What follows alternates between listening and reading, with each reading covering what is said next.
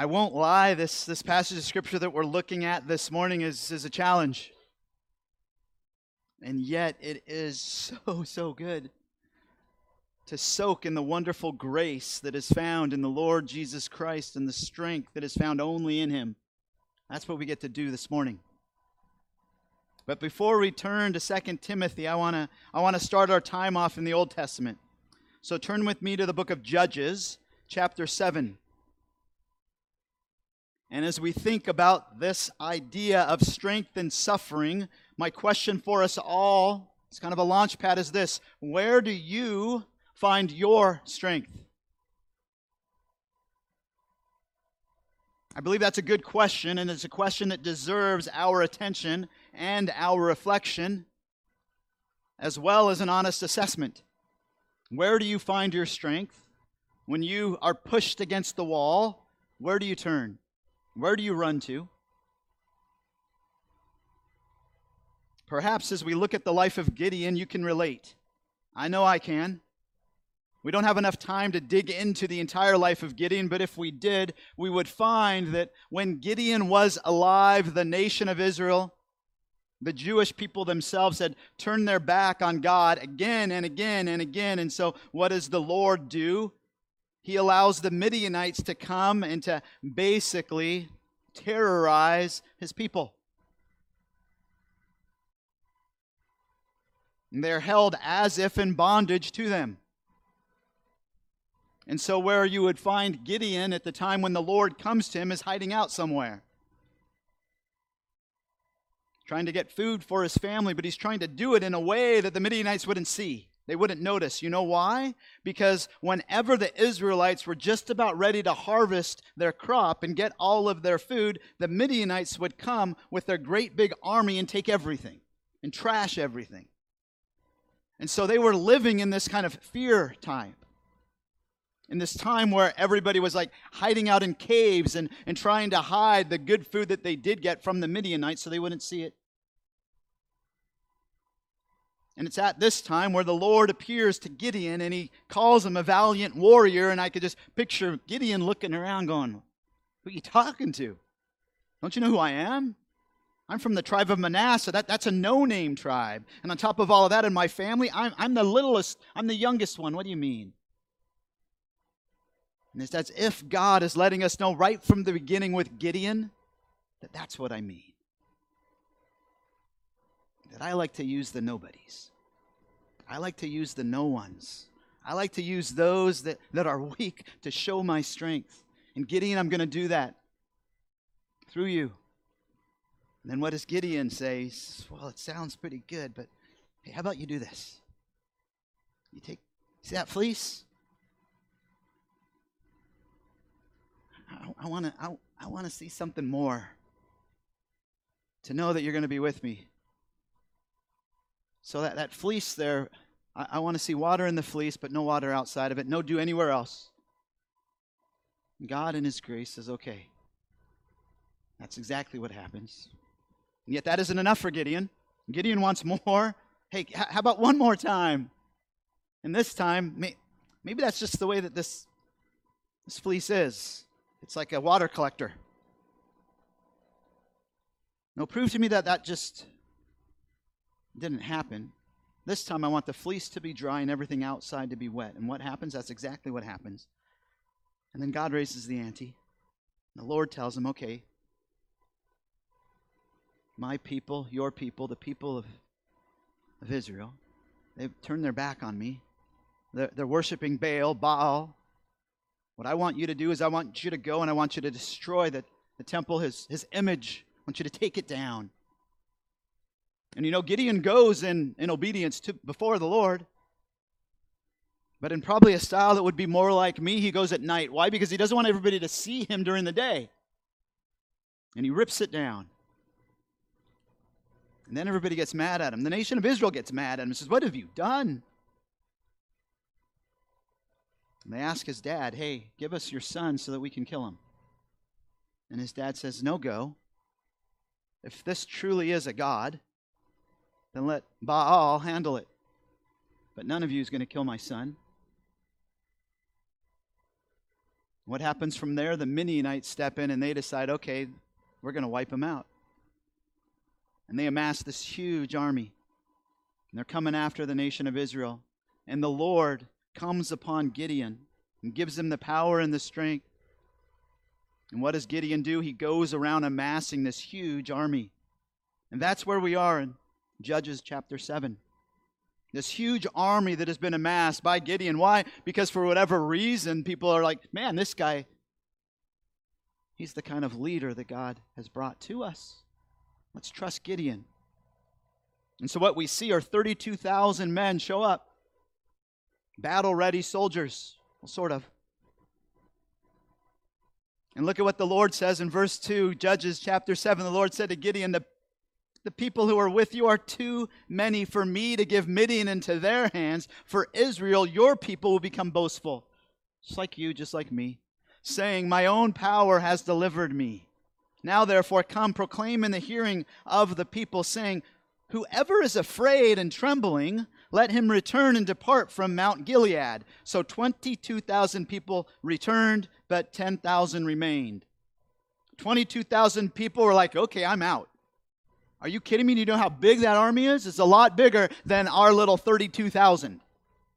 I'm out of here. Of course I'm scared. Of course I'm shaking. Leaving 10,000. But then what do we find? We find that 10,000 is still too many. And so then what does the Lord do? The Lord says, hey, I'm going to weed it down even more. And as we read on, we see that he brings them to a river. And he says, okay, everybody drink. And those that use their hand and lap up the water, they are the ones that stay. And the ones that just lean down and drink, they are the ones that are said to go home. Leaving only 300 men to go up against this huge monster army of the Midianites along with the Amalekites. This is a no-win situation. Nobody signs up for this. Nobody wants to be placed in this kind of setting. And yet that's what these 300 men do. And you would think at this point that Gideon would just say, okay, Lord, I got you. This is great. But no, that's not what Gideon does. Look at verse 9. So right after that, now the same night it came about that the Lord said to him, arise, go down against the camp, for I have given it into your hands. Hey, go do this thing, Gideon. But look at verse 10. You see, the Lord knows Gideon's heart as the Lord knows your heart and he knows my heart. And if this morning, if you feel like you just can't keep going on, then hold on, because this morning's message is for you. This morning, we're going to find that you're right, that there isn't enough strength in ourselves. Just as there wasn't enough strength in 300 men to take down the Midianites and the Amalekites, but in the Lord Jesus Christ and in his grace, there is an abundance of strength to allow any one of us this morning to keep on keeping on in the midst of our suffering, in the midst of our hardships. But if you are afraid, look at God's grace, verse 10. To go down, go with Purah, your servant, down to the camp, and you'll hear what they say. And afterwards, your hands will be strengthened, that you may go down against the camp. So he went with Purah, his servant, down to the outpost of the army that was in the camp. And now the Midianites and the Amalekites and all the sons of the east were lying in the valley as numerous as locusts. This was not a small army. This was huge, and their camels were without number, as numerous as the sand on the seashore. And when Gideon came, behold, a man was relating a dream to his friend, and he said, behold, I had a dream. A loaf of barley bread was tumbling into the camp of Midian, and it came to the tent and struck it so that it fell, and turned it upside down so that the tent lay flat. His friend replied, this is nothing less than the sword of Gideon, the son of Joash. Oh, that's just how I would have responded. No, I would have been like, are you kidding? That big load of barley? That's what we're going to eat tomorrow after we take these guys out. And we're going to do it in like 5 hours. But the Lord obviously had other plans and had actually told this friend of his exactly what the dream meant. This is nothing less than the sword of Gideon. Remember, he's a no-name. The son of Joash, a man of Israel. God has given Midian and all the camp into his hand. And then look at Gideon's response. When Gideon heard the account of the dream and its interpretation, he bowed in worship. He returned to the camp of Israel and said, "Arise, for the Lord has given the camp of Midian into your hands." And just as the Lord said, that's exactly what happens. 300 men, 300 Israelites take down an army. Really, it's two armies, the Amalekites and the Midianites. Why? Because they turn on each other. And then the Israelites finish the job. Why is that? It's because of the strength of the Lord. That is what the Lord wants to remind us all this morning. That is what the Apostle Paul wanted to remind Timothy as he's giving him his final letter to his son in the faith. Turn with me to 2 Timothy chapter 2 now. And this morning, the verses that we are going to be looking at are verses 1 to 7.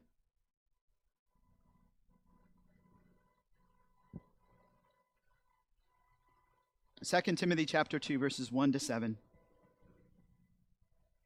Where we see this, we see strength in suffering. You, therefore, my son, be strong in the grace that is in Christ Jesus.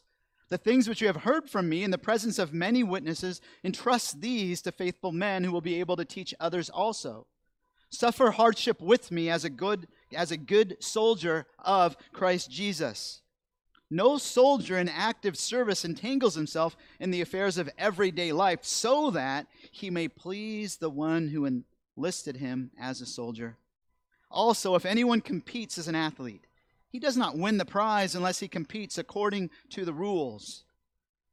The hardworking farmer ought to be the first to receive his share of the crops.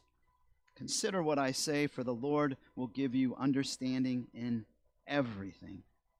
Let me pray for the preaching of the word.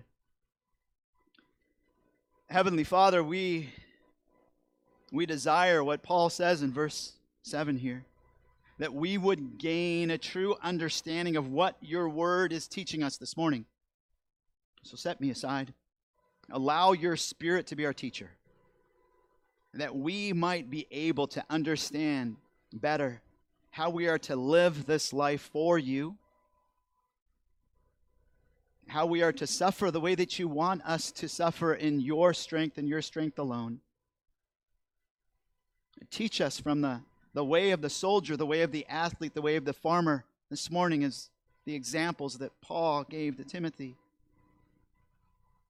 For we want to be faithful before you, and we want your strength, your grace to be evident in our lives, Lord. And we know that that's going to take your empowerment. That's going to take you teaching us how to do that. So teach us now through your word. And it's in Jesus' name that we pray. Amen. So as Paul goes into chapter 2, we have to recognize where he's been in chapter 1. Going back to chapter 1, verse 8, where does Paul go? He goes to do not be ashamed. I want you to stand up for the gospel and for me, Timothy. Verse 7, how do you do that? For God has given us a spirit, not a spirit of timidity, but of power and love and discipline. Where does this power of God come from? It comes from the Spirit. That's where he is pointing Timothy in chapter 1 again and again and again. The Holy Spirit, he will do this. He has been given to us as this resource of power. Verse 12, for this reason I also suffer these things, but I am not ashamed. For I know whom I have believed, and I am convinced that he is able to guard what I have entrusted him until that day. And how do you guard it? You guard it, verse 14, through the Holy Spirit who dwells in us, the treasure which has been entrusted to you. And then from there he goes into some examples. Hey, don't follow these guys, Phygellus and Hermogenes. They were ashamed. No, follow Onesiphorus. I want you to follow his example. And this morning, he's going to launch off into some more examples of this is the way, Timothy, that I want you to live like this. I want you to understand, Timothy, what is needed. And in that, he wants us all to know what is needed for us in order to live the Christian life. That we must, as he says here in verse 1, be strong. but not be strong in your own strength. No, you therefore, my son, be strong in the grace that is in Christ Jesus.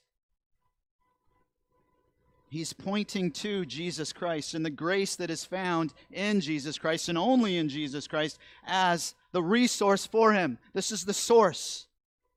This is the pool of grace that never ends, that is available to all of us who have trusted in the Lord Jesus Christ as our Savior.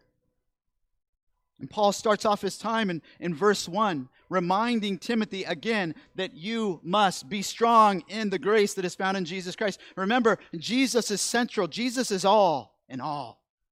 Don't forget about him. And it's as if he's putting exclamation marks, exclamation marks, exclamation marks behind all of this by using a verb in be strong that's in the passive sense. It's the strength is working on Timothy. It's not the other way around. This isn't like when you go to the gym and you take the dumbbells off of the little rack and you start working out your arms, or you want to do your back, or you want to do this or that. No, it's nothing like that. It's more like all of a sudden you're forced to go and those bars just come right into your hands and you have to start working out. That it's not you doing it. It's actually the weights doing it. But in this case, and I know this is really kind of a weak example, that's what Christ does for us.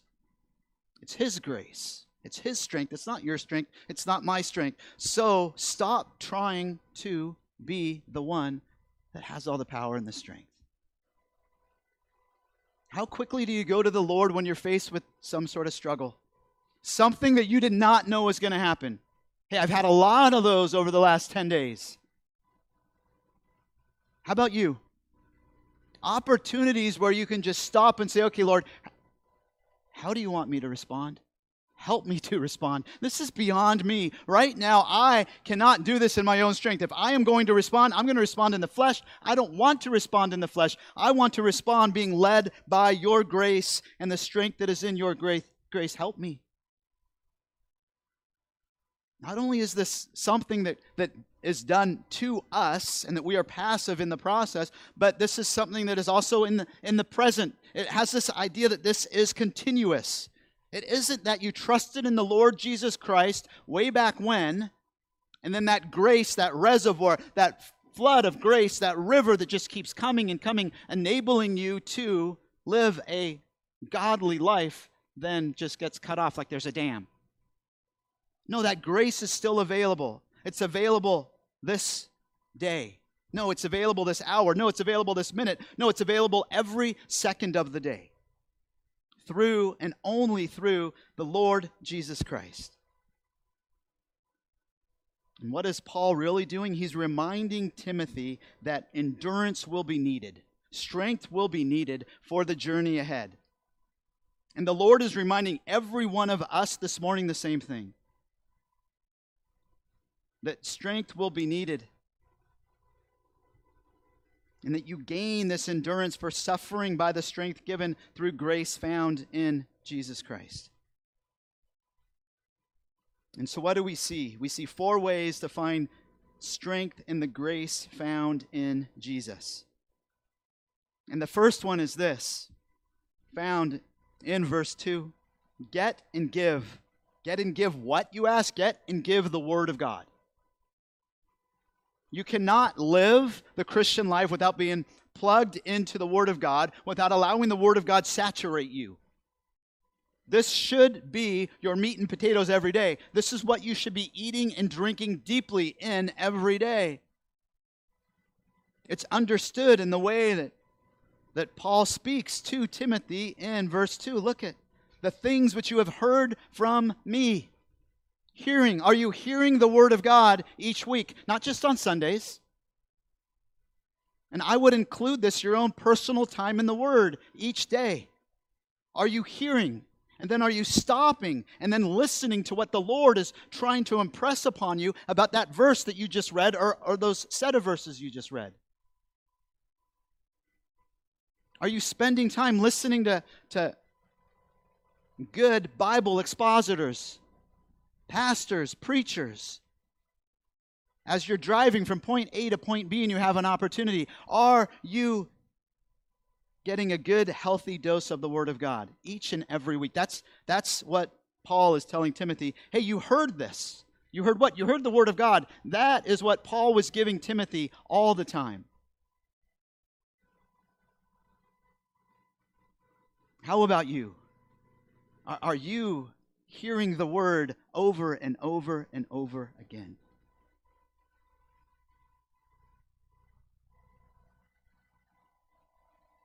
Notice how good our God is, that He has given us His Word, that we might grow in grace, that we might be able to find our strength, that we would understand that we do not have any strength in ourselves. How often do you stop and do you consider the omnipotence of God? Not just to create everything, and not just to save you, which is an amazing, amazing feat. The salvation that we have in the Lord Jesus Christ is like nothing else.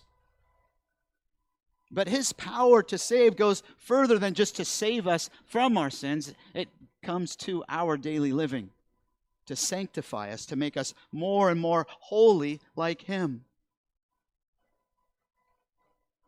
Just think of how many ways His power is unleashed each day, and yet we don't take notice of it, that we miss it. Again, Jesus is the source of an ever-flowing river of God's grace for every believer in Christ Jesus. And that is why Paul is commanding Timothy, you must be strong in this grace. And how does this grace come? It comes from hearing the Word of God, saturating yourself with the Word of God. And yet there's more that's involved in us growing in grace and allowing God's grace to be active and alive and living in our lives than just hearing the Word of God. Notice what else he says. Not just that you heard from me in the presence of many witnesses, but that he is supposed to entrust these to faithful men who will be able to teach others also. What is the these? He's talking about the teaching. He's talking about doctrine. He's talking about the theology that Timothy has been given by the Apostle Paul. That is what he's supposed to not only get and that he's received from Paul, but that now he is supposed to give it to faithful men that he has found in the Ephesian church. And I recognize that the context here is clear. It's evident. This is talking about the local church, leadership in the local church in Ephesus that is in desperate need of godly men that are faithful to the Word of God, faithful in their lives. Those are the kind of men that Timothy is to appoint to be the next elders in the church. Why? So that Timothy can leave Ephesus, go to Rome, see Paul, and then continue on in the ministry that the Apostle Paul started, ministering to all these churches. So I get you. It'd be really easy for any of you that are not a pastor or an elder in a church to look at us and go, oh, I'm tuning out. This isn't for me. But the principle here is the same. The Lord never desires for us to just hear, and fill up with the Word of God and then not give it to someone. You should be involved in some way in sharing what the Lord is teaching you with others. If you have children, then you need to be giving this word to your kids. If the Lord has blessed you with a spouse, the same thing. As you spend time in the Word, well, then you share that with your spouse. And you encourage each other like that. Why? Because we're terrible at just getting, and not actually making it our own unless we teach it to someone else. And that is what Paul is getting at towards Timothy. And I think it's even clearer, not so much in this translation, where Paul says that you should give this, that you have heard from me in the presence of many witnesses. That preposition in could have been translated from the presence of many witnesses. So perhaps what Paul is really saying is, hey, you didn't learn this all just from me. You learn this from many men. You learn this from Luke. You learn this from Titus. You learn this from your mom, from your grandma. And so we should have an input into one another's lives with the things that the Lord is teaching us. Why? Because hearing is not enough by itself. And notice what he is supposed to be teaching, that which the Apostle Paul and these others had taught him. This speaks of what we would consider an orthodox, an orthodox of theology. This is the apostolic teaching. This is what the apostles taught. Paul was not expecting Timothy to teach something different than what he'd received from Paul. Neither was Titus, neither was Luke. And remember, they had like the Jerusalem Council. Why? To make sure they're all on the same page.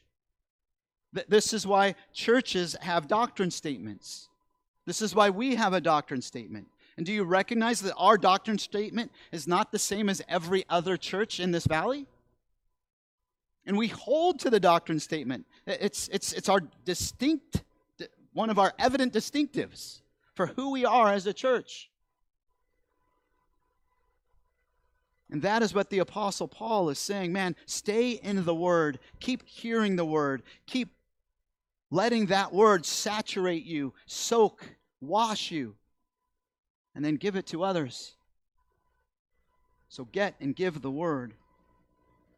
Second, what must we also have in order to know God's grace in our suffering? It is this: have a fixed focus.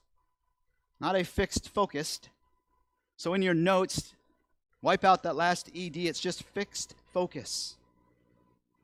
That is what we see in the life of the first example that he gives us, the soldier. And notice, it is a good soldier. It's not just any soldier. He qualifies, clarifies exactly what kind of soldier he's talking about. Why? Because not all soldiers are the same. Verses 3 to 4, suffer hardship with me as a good soldier of Christ Jesus. No soldier in active service entangles himself in the affairs of everyday life so that he may please the one who enlisted him as a soldier. What do we know first and foremost about soldiers? Where do they go? They go to war. What is understood in this, what is implied, it's implicit actually in the beginning as he says, what are you supposed to do? Suffer hardship with me as a good soldier. Suffer with me, Timothy. And recognize this is different than what he's called Timothy to in suffering in chapter 1. In chapter 1 it was, do not be ashamed of the testimony of our Lord or of me in verse 8 as prisoner, but join with me in suffering for the gospel, according to the power of God. Timothy, at one time or another, right now, you have the opportunity to suffer for the sake of the gospel. But now what he's bringing into light is a different kind of suffering. This is a suffering for faithful service rather than solely for the sake of the gospel. That's why he goes to these three examples that we could all relate with, and we could say, hey, they represent us in some way. Each one of us. And he's saying to Timothy, listen, you are going to suffer in this life because it is what believers do. And his first example is a soldier. Soldiers go to war. Those 300 men that were with Gideon, do you think that they went into that thinking that, oh, I'm for sure not going to lose my life? No, they went in committed, recognizing, hey, I might lose my life. I might get one of my legs shot, all sorts of things. And is that not what soldiers do? That's why soldiers go through the intense training that they do, so that they can be ready come battle time. And they've already considered the cost. They've already trained for that cost, and they are willing to suffer whatever may be the plight that is waiting for them. It's understood that suffering is involved in the life of a soldier. But this is a good soldier.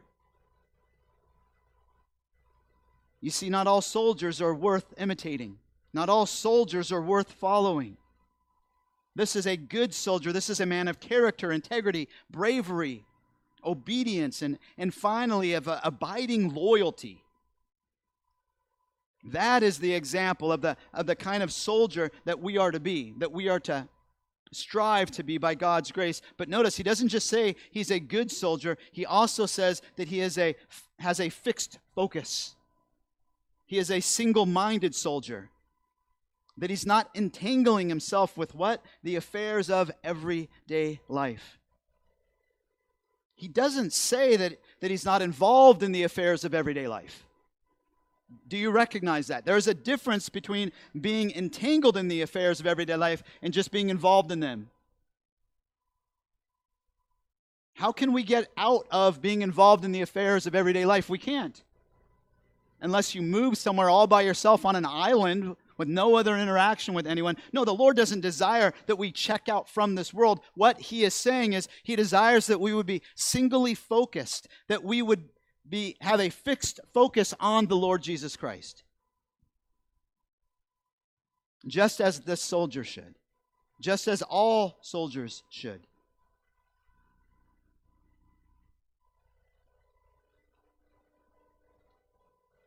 What it means to entangle yourself is this: to become involved in an activity to the point of an interference with other activity or your main objective. That it gets you off, and you're no longer considering Christ anymore, you're considering this other thing, and for a soldier that's deadly, and for the men that are following him, that is deadly. And that is the example. When our everyday lives and everything that we consume our time with becomes so important and so much a part of our lives that serving Christ, following Christ, imitating Christ, growing in Christ, sharing Christ is pushed aside, then that is a believer who is not pleasing God.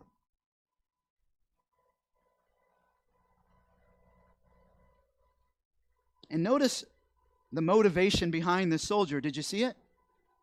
Why is he doing what he is doing? He's doing it so that he may please the one who enlisted him as a soldier.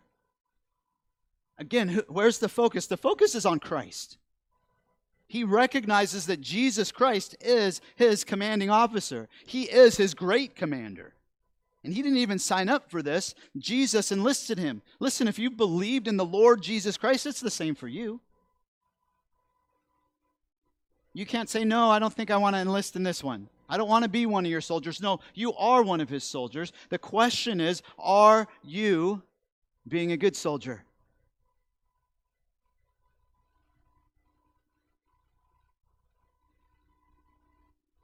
This is a call for us as believers to have a fixed focus upon the Lord Jesus Christ. Wouldn't you say that this single-mindedness is seen in other areas of lives? Of our lives?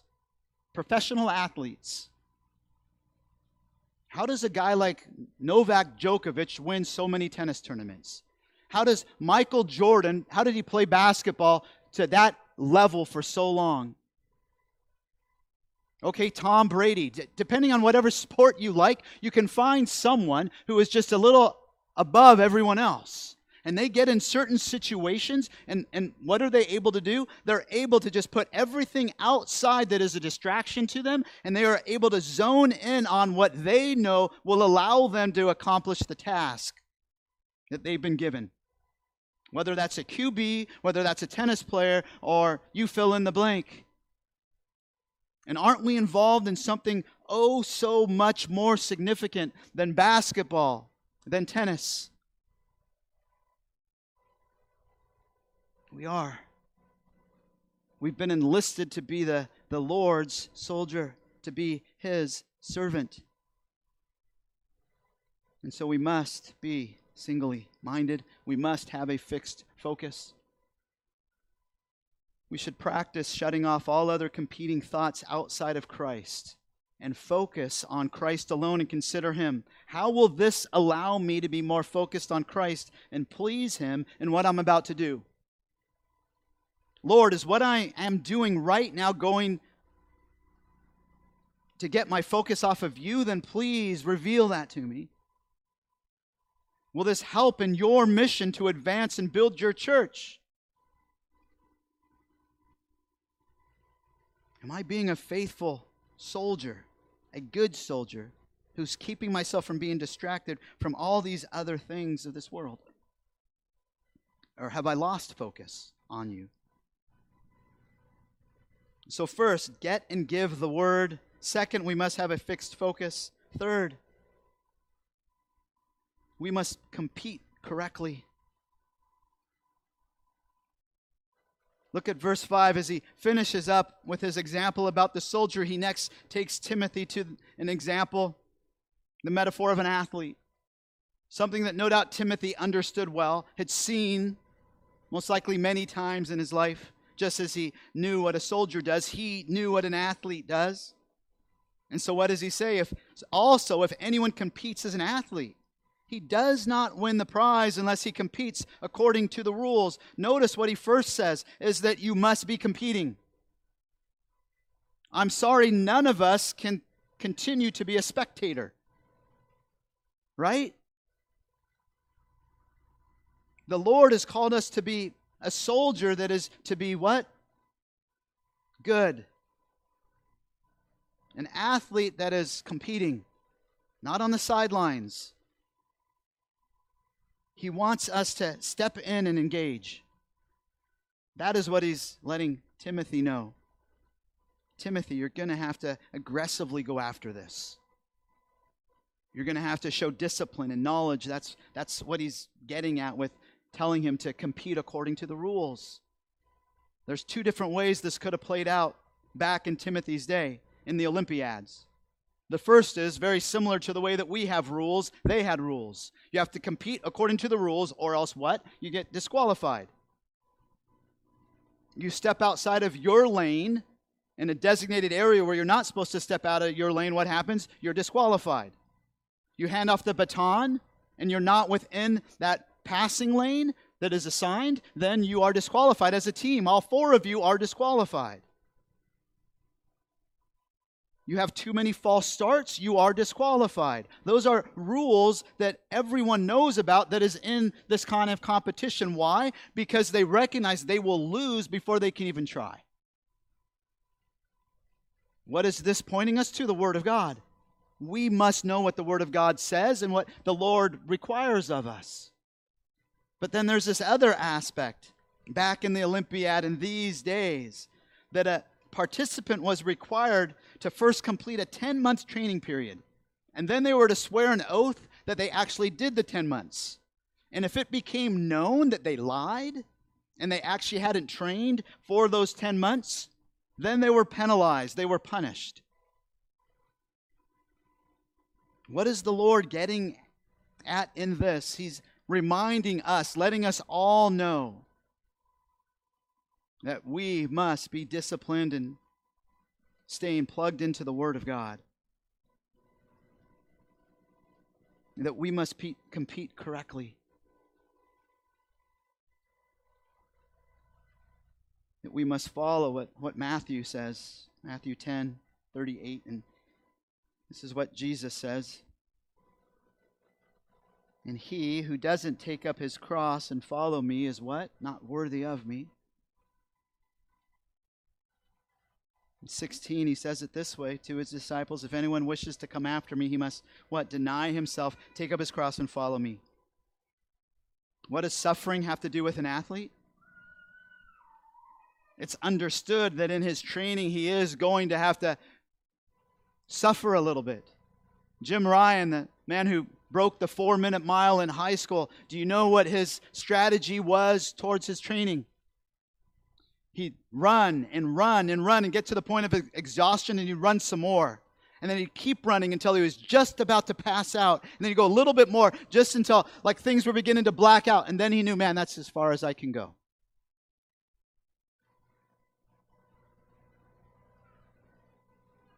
Hours and hours of training. What does your training look like as you're growing in godliness?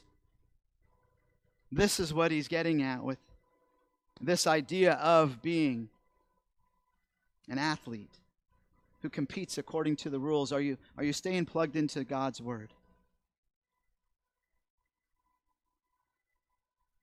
Is your focus fixed upon the Lord Jesus Christ? Are you getting from the Word of God each day and giving it to others? And then finally, what we see in the life of the farmer is this: be ready for a strained struggle. That's what he's getting at.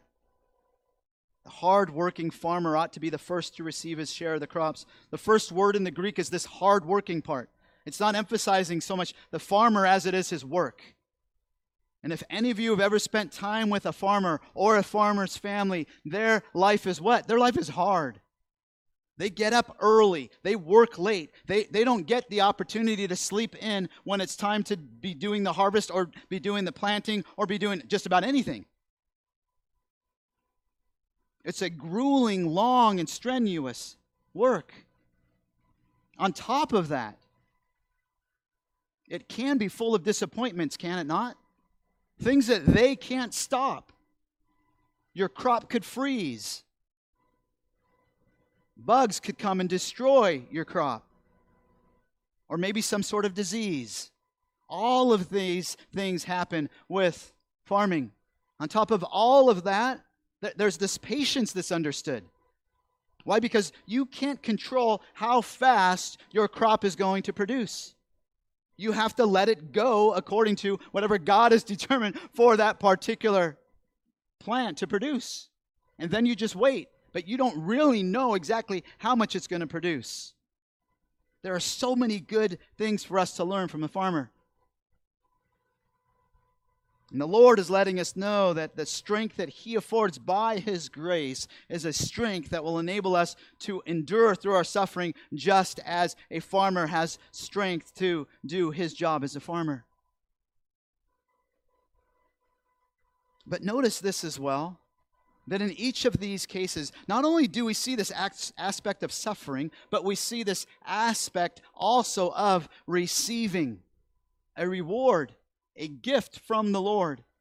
What is it for the soldier? For the soldier, it's victory. For the athlete, you could say it's victory as well, but in that case, it's a prize. It's a trophy. It's a gold medal. And for the farmer, what is the prize? It's food. Man, some of the best meals I've ever had is at a farmer's house. It is just an overabundance of food. And what is that letting us know? That's letting us know that the suffering that we are doing right now will be worth it. I know it's hard. I know it's difficult. And this is where we lean upon the Lord and we ask for His grace to be evident in our lives. It's what we see in 1 Corinthians 15:58. Therefore, my beloved brothers, be steadfast, immovable, always abounding in the work of the Lord, knowing that in the Lord our labor is what? Not in vain. And in closing, let me wrap up with verse 7. This verse honestly kind of perplexed me and had me wondering for a lot of the week. Look at what Paul says. This doesn't make any sense, at least for me in the first reading. Consider what I say, for the Lord will give you understanding in everything. Why does he need the Lord to give him understanding in something that Timothy no doubt knew about the life of a good soldier, about competing according to the rules, about the hard work of a farmer? All these things were part of Timothy's life. No doubt, he knew this. So why is it that Paul says, hey, you need to stop and you need to ponder, you need to consider, you need to contemplate these things, you need to roll over in your mind again and again. Man, what are you getting at with the soldier? What are you getting at with the athlete? What are you getting at with the farmer? How come I need the Lord to make it clear to me? Why are you saying this to him? Man, I just want to skip this part. That was my struggle at the beginning of the week. But what if Paul's whole point is this? What might he miss? What might Timothy not understand from this and from these examples of these three kind of lives? How about a collision course with suffering? How about doing the right thing over and over again and still having to suffer and endure great difficulty? How about the idea of Timothy running into a whole lot of pain, hardship, and adversity, not from doing the wrong thing, not from doing something evil and sinful, but actually from being faithful?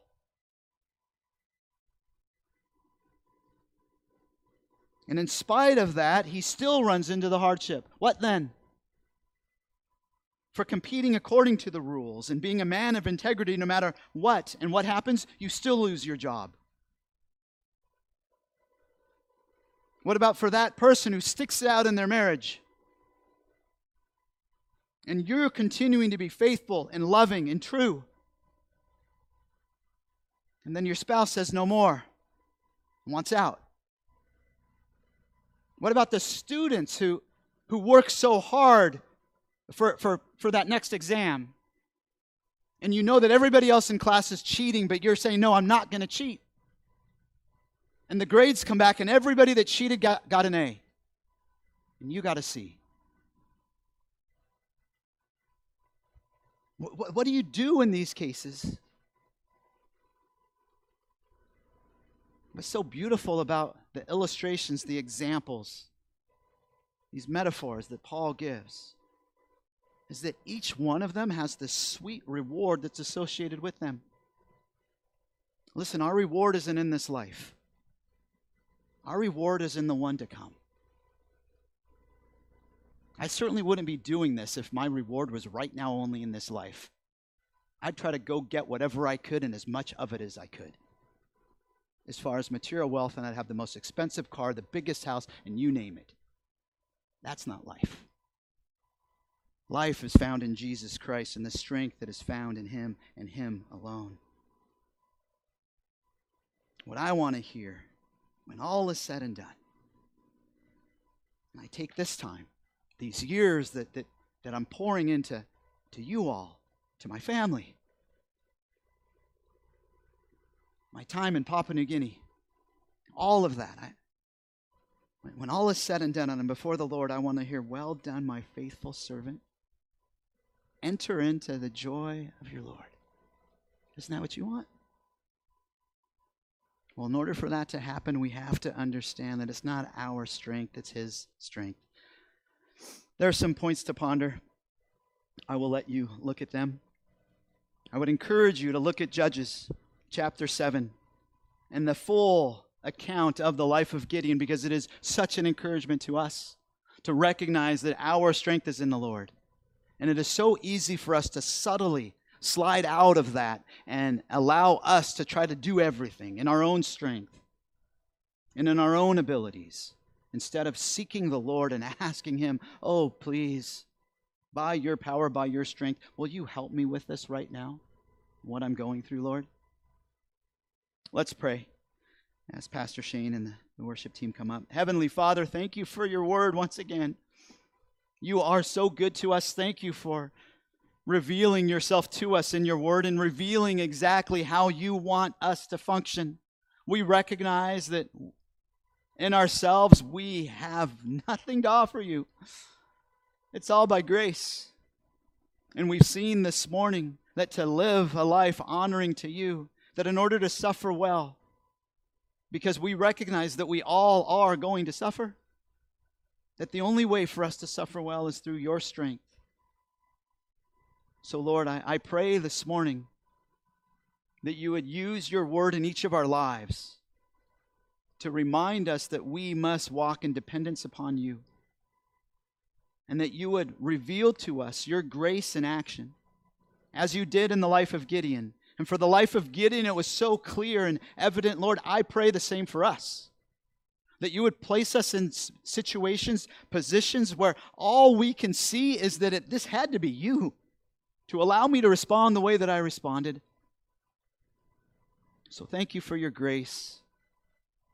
Thank you for your Son, and thank you for the salvation that we have only in the Lord Jesus Christ. Amen.